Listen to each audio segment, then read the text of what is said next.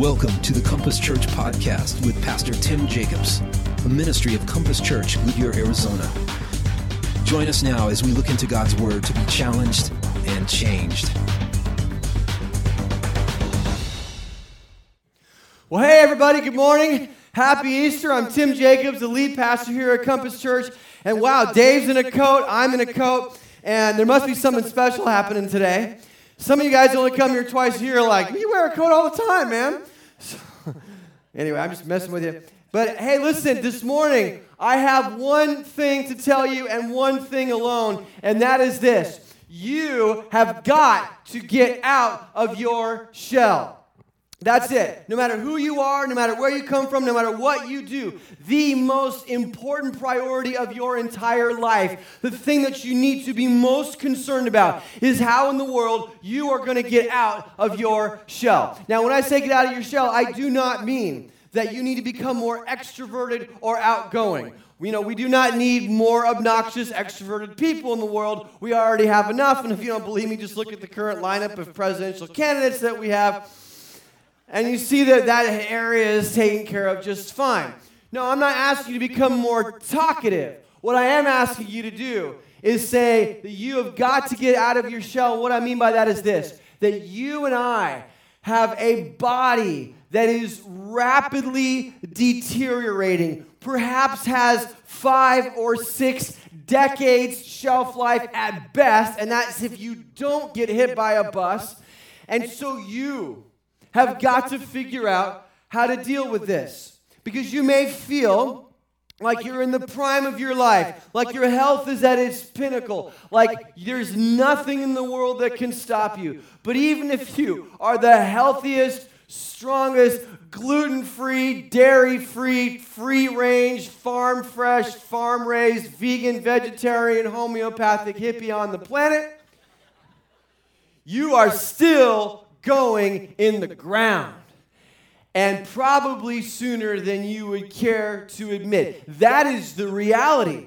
And yet, in our culture, for some reason, we perpetuate the myth of immortality. And we quarantine the dying to hospitals and nursing homes where we can't see them. And we sanitize death with phrases like passed away or moved on. And we don't want to deal with the reality of it.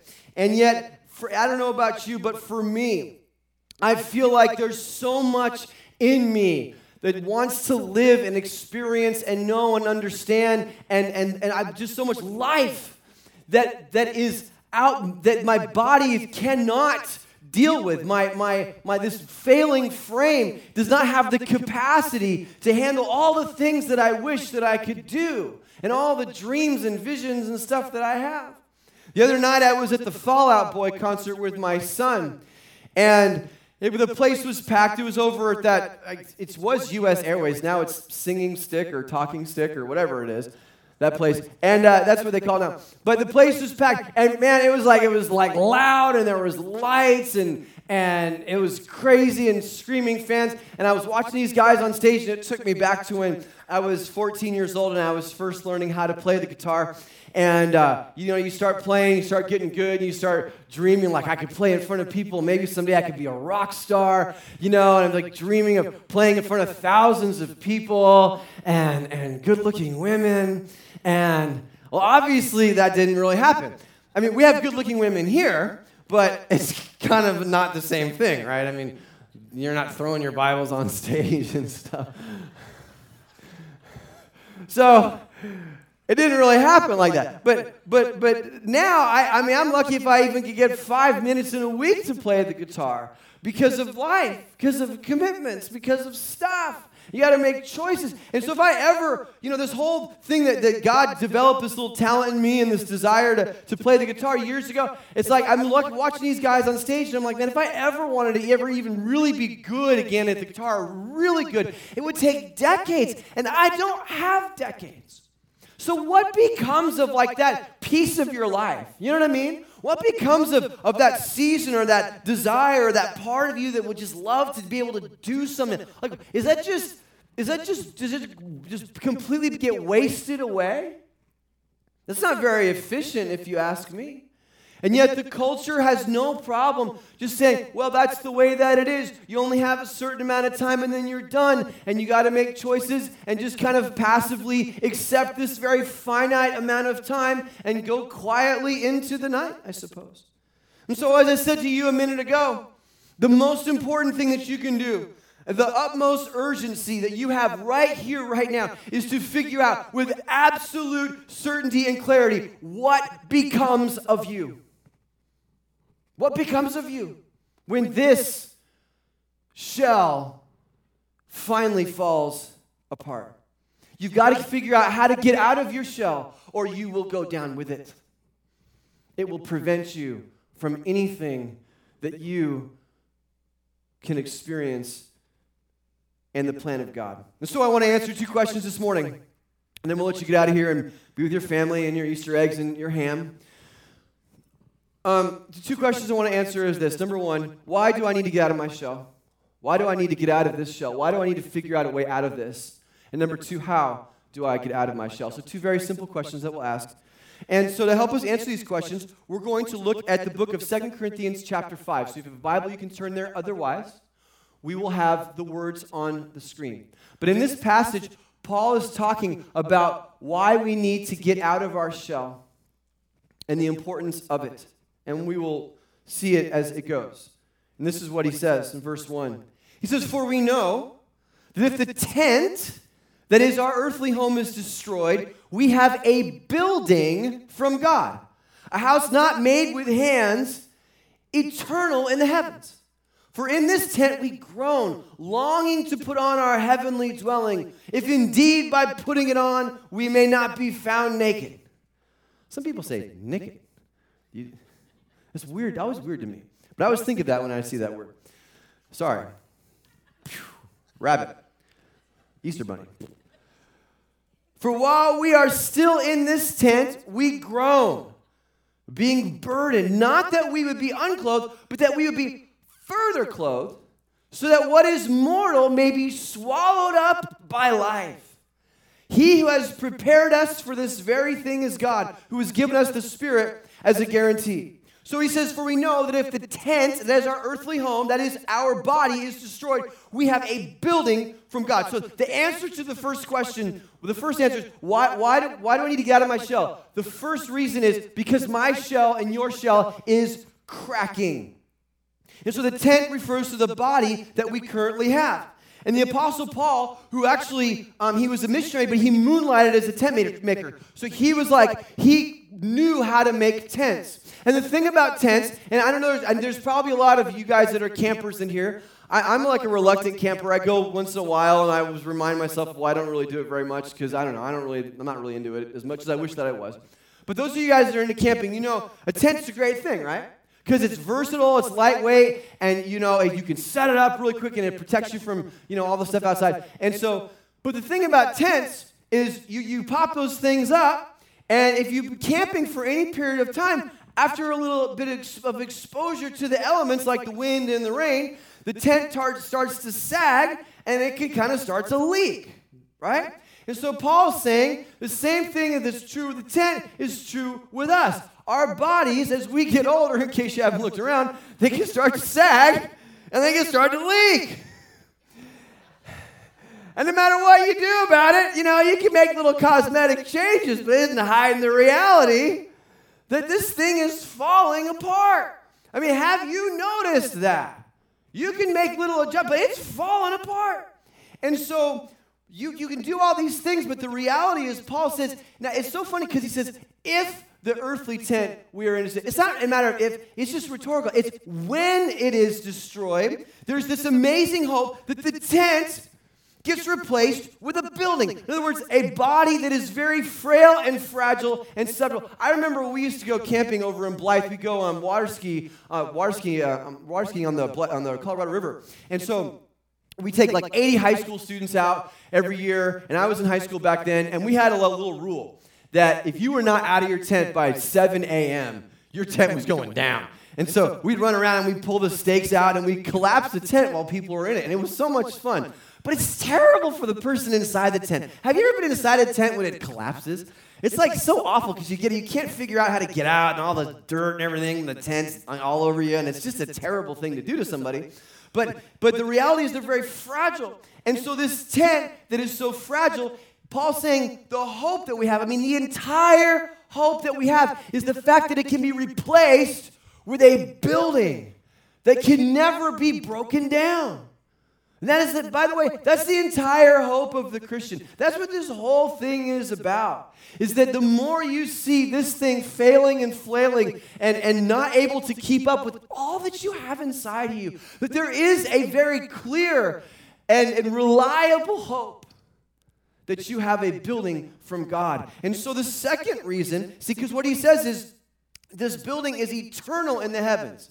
That's very, very important, because that's the second reason why we got to get out of our shell. The first reason is because it's cracking, and the second reason is because we need a new shell fit for heaven. Because this body that you and I have is inappropriate and inadequate for the life that God has for us. Now, to illustrate this, I have a rope. Here he is. He's coming. Thanks, man. You're a man of many talents. See, you're a rock star playing guitar, and then you help out with my rope. So thank you. Now, this rope is that and it's a very long rope. I completely cleaned out Home Depot, by the way, on this rope. This rope, he's going to spread out here, represents your life, okay? All your experiences, way back to when you were a little kid. You remember, like, your first birthday party, or the first time you went to Chuck E. Cheese, or maybe Chuck E. Cheese wasn't invented when you were little. So maybe Disneyland.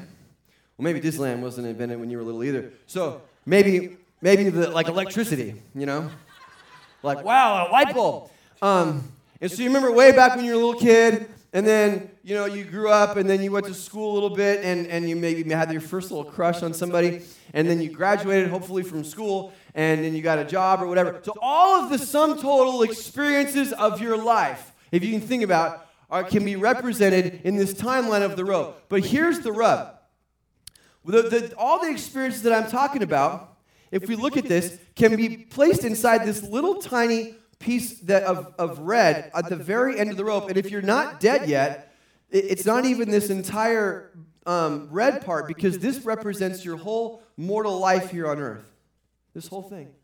And yet, if you think about it, and you can just feel free to grab that thing, and don't trip on it when we leave, by the way, please. But here's the thing. Your whole life can be scrunched, all of your experiences can be scrunched into a space smaller than this little red little piece of tape here, and yet this is the life that you have waiting for you. And by the way, this is, if you're a human being created in the image of God, that means that God has placed eternity in your heart. That means there's nothing you can do. You will live lifetime after lifetime after lifetime after life. You will live this long, all the way back there and coming all the way down here, all the way back, and then coming down this way and all the way back out that back door. You can't even see the end of it. That's what you are headed for. Whether you spend it with God in heaven or you spend it apart from God in hell, you will live this long. And you've only lived this tiny little bit right here. And you can't, this body that we have is incapable of sustaining the life that God has planned for us. And this is so important because you're alive, but you have not even begun to live. And so listen to what Paul says in verse 4. He says, "For while we are still in this tent, we groan, being burdened." Now, this is what's so interesting. Not that we would be unclothed. So it's not that we don't want to be in a body. Like, your body starts to hurt, and it doesn't work right, and and you're like, man, it's not that you don't want to have a body at all and be a blob. No, it's that he says that we would be further clothed. Like, I just want a better body. You know what I mean? I don't want to not have a body. I just want a better one. One that doesn't cause all this corruption in my soul. One that doesn't just cause me to do things that I know I shouldn't do. One that doesn't break down on me. One that doesn't just weigh on my soul and just not work the way it's supposed to work. I just wish I had a better one. That's what he's saying. He's saying that's what we want, so this what's mortal may be swallowed up by life. And that's why it feels so wrong to be able to realize that there's all these things that we wish we could do, but we know we can't, and so we become cynical. It's funny, they did a study, millennials, and you know who you are, the 30 and under, something like that, all the cool people. You millennials, you guys apparently, you believe in eternity, but a lot of you don't believe in God. That's what they're saying. So they still believe in an afterlife, they just don't believe in God. And they're like kind of shocked by that. But it's not really hard to understand. Because inside us, we know that we were made for more. We just don't know exactly how it's supposed to work. But here's the problem. The Bible says in 1 Corinthians 15:50 that flesh and blood cannot inherit the kingdom of God. So we got to get past this. We have to overcome this. And the reality is, and it's so funny, the people that are, and if you're a secular person here, I'm not trying to put you down at all, I'm just trying to be honest. Because Christians always take the rap of being narrow-minded, and you guys are narrow-minded, and you guys, are just kind of closed-minded and all this kind of stuff. And I'm thinking, really? I mean, a secular person basically subscribes to the belief that all of the sum total of your vision and your thoughts and your loves and your hopes and your dreams and the substance of what makes you and it makes you you, the substance of all that can be crammed into this little tiny thing. And I think that's completely narrow-minded. You're telling me the sum total of my life is only to amount to this? When God made me for all of this, God made me for that. I mean, you're going to tell me it's just a little bit. I'm going to call you narrow-minded. I'm going to call you completely closed-minded. I'm going to call you completely myopic and unimaginative. And really, it's an assault on the human soul. Was I not made for more than just these few terrible years on this planet? I mean, you have to think about it. Was I not made for more than that? You know you were. You know you were. And yet you're told that you're nothing, just like a regular other animal. But the problem is that you can't fit in heaven with this shell. You won't fit in. And C.S. Lewis illustrates this beautifully. The brilliant author and philosopher C.S. Lewis, he wrote a book called The Great Divorce. And in this story, there's this gray town. It's not really light and it's not really dark. It's just kind of bleak. And there's all these rather unfriendly, irritable people that are waiting in a line to board a bus because the bus is taking them on a tour of heaven. And they're not sure that they want to go. In fact, most of them really don't have any type of desire to go, but they've been kind of sold on the idea to go check it out. And so they take this bus and it kind of magically goes up into the sky and lands in what they call the high countries. And it's this beautiful place, and obviously everybody on the bus is captivated by the beauty and the wonder of this place. And so they instantly want to get off the bus and they want to see all this place has to offer, but it doesn't take them very long to realize that there's things that are really wrong with it. So the grass, for example, is the most beautiful, lush, gorgeous grass they've ever seen in their life, but when they step on it, the weight of the glory of the grass, it pierces their feet because their feet were not meant to handle something as simple as a blade of grass.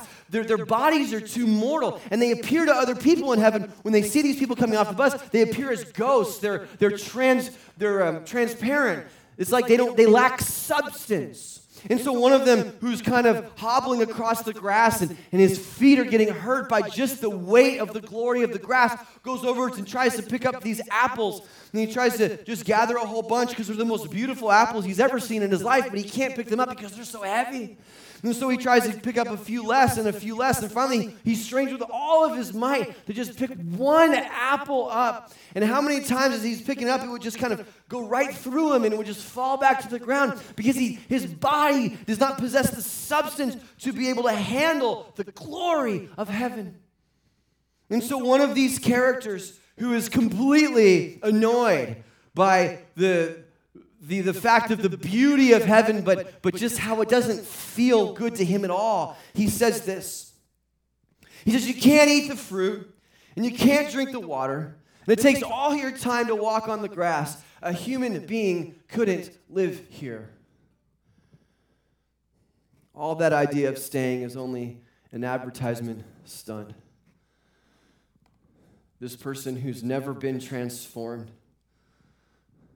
who's never believed in the one who transforms, shows up as he is. And he's like, it's not for me. It's the most beautiful place I've ever seen, but take me back. I can't live here. I have kind of a strange sense of humor, so another way of illustrating this is you just wouldn't fit. You just wouldn't fit. In fact, your body would not fit in heaven at all without it being transformed. So you think, well, I'm just going to go to heaven as I am. And actually, you would actually look a lot like this. picture that I found. Which of these is not like the other? Okay. Now we laugh, but this individual, like it's that guy from Top Gun, the great philosopher who said that his ego is writing checks his body can't cash, right? This guy clearly does not belong up there on the stage with those guys. But I'm telling you, if you try to get into heaven without Jesus, that's going to be you. People are going to be like, dude, what is that guy doing here? He doesn't even fit. He does not belong with the rest of those guys at all. There's something seriously wrong with this character. Now we can get that picture off this screen because there's some things you can't unsee now, I guess. But you won't fit. You can't. That guy with his little girly man shell, it's not going to work. It's not going to work. And so now, because God has so much planned for you and this body can't handle it, do you believe that? If you believe that the sum total of your life is wrapped up into only what this body can provide for you, you are so sadly mistaken. So the second question is this. I said this is why I've got to get out. I've got to be able to find life that lasts beyond this because this is falling apart. And God has this life prepared for me. I mean, look at this. I've only lived this, and I have all of this to go. Lifetime after lifetime after lifetime after lifetime. I haven't gotten started. You haven't begun to live yet. You haven't even started to live yet. And so the second thing we have to deal with is, and how do I get out of my shell? And I can be cute, and I can be clever, but I'd rather be clear. And so the only thing I can say to you is this. I must follow Jesus. If I want to get out of this shell, if I want to live beyond this, I must follow Jesus. And why? Because he's the only man who has ever successfully done it. He's the only man who paved the way, who showed the way, who provided the way, who makes the way for you and I to live beyond this life. And so when he was being crucified at his trial, right before he was crucified, they were bringing all these accusations against him.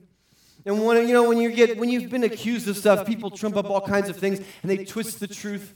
And one of them said this in the book of Mark. We heard him say, "I will destroy this temple that is made with hands." We just talked about something being made with hands, right? "And in 3 days I will build another not made with hands." Of course, he did say this, and of course, what they tried to get him on was the fact that he was going to destroy the temple in Jerusalem. Because, as you know, they were hoping on Palm Sunday that he would be a political leader that would rescue them. Just like many of us right now are enthralled with political candidates, or we're disgusted by them, one or the other. But the reality is, for many of us, we're hoping that if this guy gets in, or if she gets in, or this guy gets in, that all of our problems will be solved, that America will, be at its pinnacle again, and that, we'll do this and we'll do that, and then we're going to stick it to the man, and we're going to, get all the stuff back that we lost, and all these different kinds of things. And so we're placing all of our hope in these people, and that attitude that much of our nation has now is amplified by 10, the attitude that the Jewish people had around the time of Jesus. And they said, Jesus is our guy. And so we believe when he says these things, he's going to tear down the whole temple of Jerusalem, and he's going to rebuild it. We want to overthrow this corrupt system. And Jesus saying, no. That's not what I was referring to. I was not saying I would destroy the temple.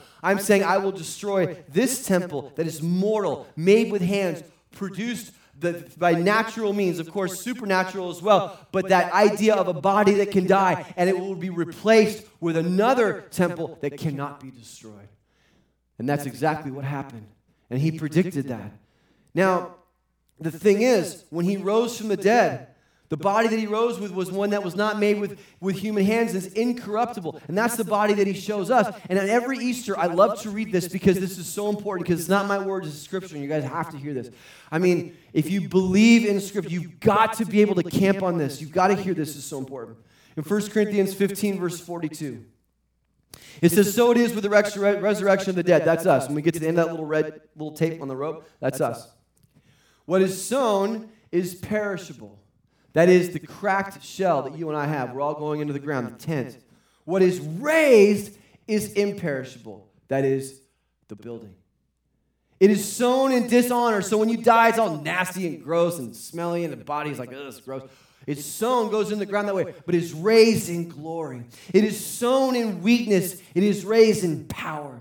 It is sown a natural body. It is raised a spiritual body." That doesn't mean it's immaterial. It means one is mortal, one is immortal. If there is a natural body, there's also a spiritual body. As thus it is written, the first man, Adam, remember him, became a living being. The last Adam, who is Jesus, becomes a life-giving spirit. But it is not the spiritual that is first, but the natural. So we have a natural body first, a body prone to death, but we then get a spiritual body, because then it says the spiritual comes. Look at verse 47. For the first man was from the earth, a man of dust. The second man, that's Jesus, is from heaven. As was the man of dust, so also are those who are of the dust. And as is the man of heaven, so also are those of heaven. So we have earth and we have heaven. And here's the kicker. I'm telling you, this is like the most important verse. I mean, if you're thinking about getting another tattoo somewhere, I would say get this verse, okay? Because it's just that good. You can get it small and you can do it in like Greek or something, so it's cool. But listen. Just as we have borne the image of the man of dust, we shall also bear the image of the man of heaven. And that is like the biggest guarantee in the world. Because those of you who are not suffering physically right now and not facing certain death, I promise you the time will come when you will. And he says, just in the same way that you got your mother's eyes and your father's ears and your grandmother's ornery attitude, or whatever the case might be, that you're made in the image of these individuals, just in the same way those resemblances clear, so you will resemble the incorruptible body of Jesus.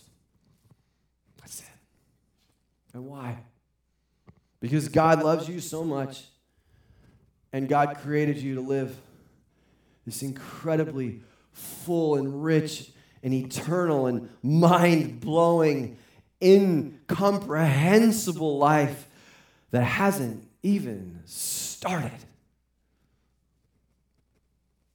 So how do I get there? If you want to get out of your shell, you got to get to the end of yourself. You see, the harrowing part about this is it's not, we always say you believe in Jesus, you get eternal life. But here's the thing, it's not really true. You get eternal life no matter what. The issue is, where are you going to spend that eternal life? That's the reality of it. So it's kind of misleading. The fact of the matter is there are some who will spend their eternal life, all the entire rope, with God. And there are some who will spend it apart from God in a place called hell. And we don't like to talk about hell because it makes us uncomfortable and offends our sensibilities. But the challenge is this. Jesus talked about it all the time. And he said, hell is a place of what they call weeping and gnashing of teeth. And weeping, obviously, is great sadness. Gnashing of teeth is interesting because gnashing of teeth implies regret. So, when I go to a restaurant and when my wife gets the bacon guacamole burger and I get the salad, and I'm like, oh, I should have got the burger. Like that. It's regret. I can't go back. I can't change. It's like I should have. Why did I not? Why was I not more careful in my selection? And gnashing of teeth is the same thing in hell. Like, oh, I had all of this.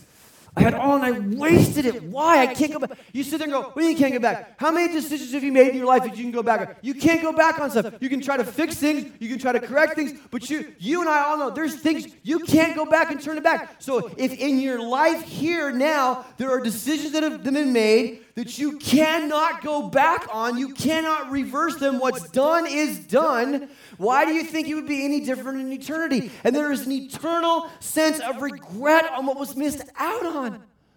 Because you didn't believe. You thought that God was old and crusty and boring. And you thought that being away from him would be no big deal. You thought that you'd still be in a place with flowers and trees and pretty girls and cool music. And all those things are good. And the Bible says everything that's good comes from God. And you didn't hear that part. So you thought you could have goodness apart from God? You can't. And so you have to get to the end of yourself. You see, you cannot share in the life of Jesus until you first share in the death of Jesus. And what that means is you can't get to Sunday until you get through Friday. And Friday means Jesus died and I have to die with him.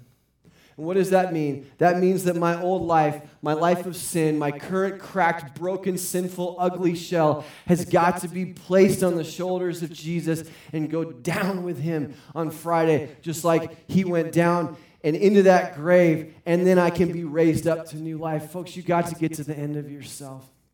And this is just amazing. The other day I was at a prayer breakfast over at the Wigwam with all these pastors and community leaders, and Congressman Trent Franks got up to speak.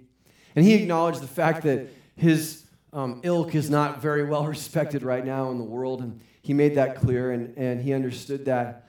But it was amazing to hear him speak, because at one point he said to everybody, he said, "You guys, we as people, we have no idea how truly sinful we really are."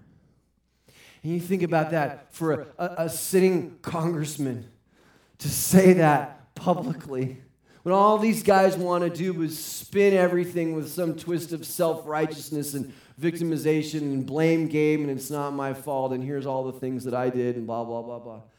This guy stands up and says, we have no idea how truly sinful we really are. And forgetting politics for a second, just the fact that a congressman said that, and it was so true, and it is so true. And so today, what I want to challenge you to do, because unless you believe you weren't made for much, and if that's cool, it's cool on college campuses. It's cool on college campuses for young people to walk around and say, all we are is dust in the wind or whatever, rehashed in a million different ways, and you know what I mean, and just written different ways and in different expressions, and walk around and go, yeah, this life is it, and if you think there's anything after this, you're stupid. Well, that's fine. But if you're like me and you go, God, I think I was made for more, you've got to figure out a way to overcome this dying shell. And that's what Easter is all about. And so today I just want to offer you the opportunity to be able to do that. And to be able to say, I'm offering, like, what do I have to offer God? Well, not much. But you know, you can offer him your broken shell. And say, God, take this. Take this and my sin and my shame and my regret and the thing I did last week and the thing I did last night and the stuff I wish I'd have done 5 years ago and this other thing that no one knows about. I'm getting rid of all my self-righteousness. I'm getting rid of all my blame game. I'm going to stop walking around like a victim. My problems are because of me. And I need to start by handing my life over to Jesus. You cannot follow him in his life until you first follow him in his death, which means you got to put to death, as the Bible says, everything in your sinful nature. And you start by handing that over to Jesus and letting him take all that blame. And then you walk free. I'm going to have our worship team come out, and they're going to play a song. And as they do, I'm going to pray in just a moment. I'm going to give those of you, because I think there's many people here today who, you come to church, and it's kind of, like you go, yeah, I believe. But as I said before, more important than your job or your responsibility, more important than anything in your life, think about it, more important than anything in your life. I read a story about this morning. I read a story about a guy who got in a car crash, and they put him on a helicopter to medevac him to a hospital, and the helicopter crashed, and he died. I mean, you talk about the fragility of life. Like, where are all the people that were here in your life 10, 15 years ago? Where are they? You ever think about that? Like, what happened to that person? What happened? Just gone. Gary Shandling died. This guy died. This person died. The bomb goes off at the Brussels airport. That's the norm. That's the norm. That's just like what happens. We're lucky that we made it through another week, quite frankly. So I'm basically trying to present to you the reality. This is the reality, guys. And so I want to give you an opportunity today to seize this. To seize this. Don't get this wrong. Don't spend all of this gnashing your teeth. Come to Jesus. I'm going to lead you in a simple prayer. And then we're going to sing this song. And, like I said before, I was at a concert the other night, and it was amazing to me the power which people can sing. And nothing against any of the bands. They were great bands, very good performers. But, the lyrics can be kind of inane sometimes. Like, I don't know what we're singing about, but we're singing with passion. Here we know exactly what we're singing about. Sometimes we don't sing with passion. So on this Resurrection Sunday, sing with passion. And some of us sing for the very first time because you've been redeemed. I'm going to take you through that right now. Let's go ahead and every person bow your head and close your eyes. And just repeat this simple prayer with me. If today you are ready to trade the cracked, crappy shell for new life, for forgiveness, for freedom, if you're ready for that today, just Say this prayer in your heart along with me. God, I'm at the end of myself. No more games today. No more saying I believe in you. I know you exist, and living like you don't. Today, I'm asking you to take my broken shell and my sin and my shame. And I'm asking that all dies on the cross. And I'm declaring today that I am following you. You are my boss. You're my captain. You're my God. And I believe wholeheartedly that you have made me to live forever. I have not even begun to live. And so I praise the one who paid my debt and raised this life up from the dead. It's all about Jesus. All about Jesus. Thank you, Lord. Thanks for joining us today. Why not ask God to change your life so you can go and change your world for Him? To find out more about our church online, go to www.compasschurch.info, and we'll see you next time.